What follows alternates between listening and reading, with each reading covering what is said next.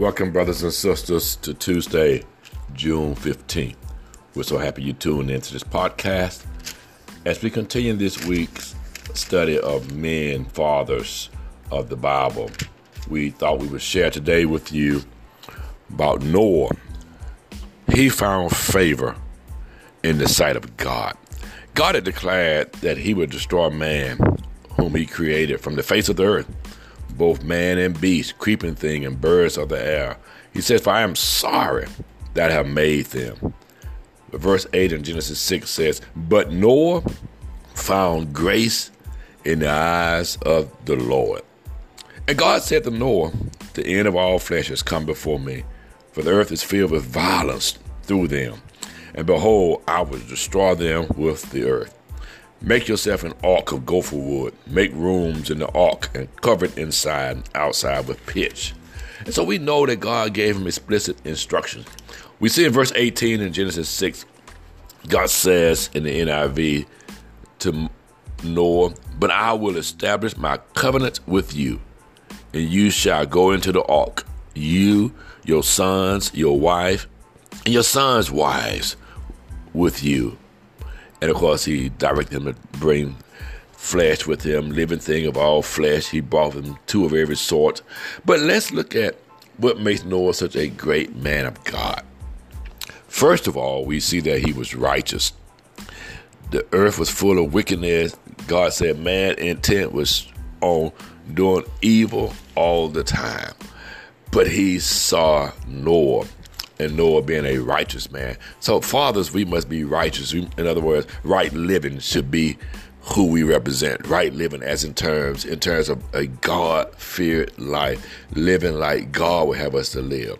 Number two, we discovered that Noah was an obedient man of God, an obedient man of God. He obeyed God. God gave him explicit instructions on how to build the ark, the type of wood, how many to take in with him, and he was obedient. See, if we want to impress our children, we must be able to obey the word of God so they see that we are obedient. And that includes obeying the law of the land. We cannot become so violent and corrupt that we say we're not thinking about the law. We must be obedient as fathers. But then Noah also had faith. You know, it takes a lot of faith to continue to do something based on something that's never happened. It's going to rain. I'm going to flood the earth. It had never rained before, but Noah remained faithful to what God told him to do. Not only was he faithful, but he was diligent at doing it. 60 years. Now, brothers and sisters, as a father, we must be faithful to our children. We must be diligent. We must do the things that are necessary for a father to do. In other words, we must show up. We must be there for them. We must be there for their events, their programs. Anything tied to our children, we need to be faithful and diligently supporting them.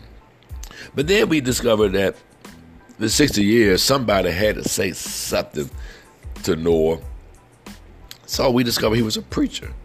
He shared that it's going to rain. God's going to destroy you. And so it is so important that we as fathers serve as a preacher in our home, teaching the gospel, preaching the gospel to our children and to others in the community. Not like the street preacher does that turn people off, but those that want to hear the word, those that don't want to hear, but you present in such a way that they're intrigued by what you're saying. And then lastly, we know that he worshiped the Lord. A father must be a worshiper. So what does that mean? A worshiper shows up for service. We worship God openly as a man. Our children can see us raising our hands. They can see us saying amen, clapping our hands, shouting, whatever you do in terms of your worshiping our God. Be like Noah. Be a man. And yes, Noah messed up. Yes, Noah got drunk. All of us mess up. That's the beauty of God using what he created.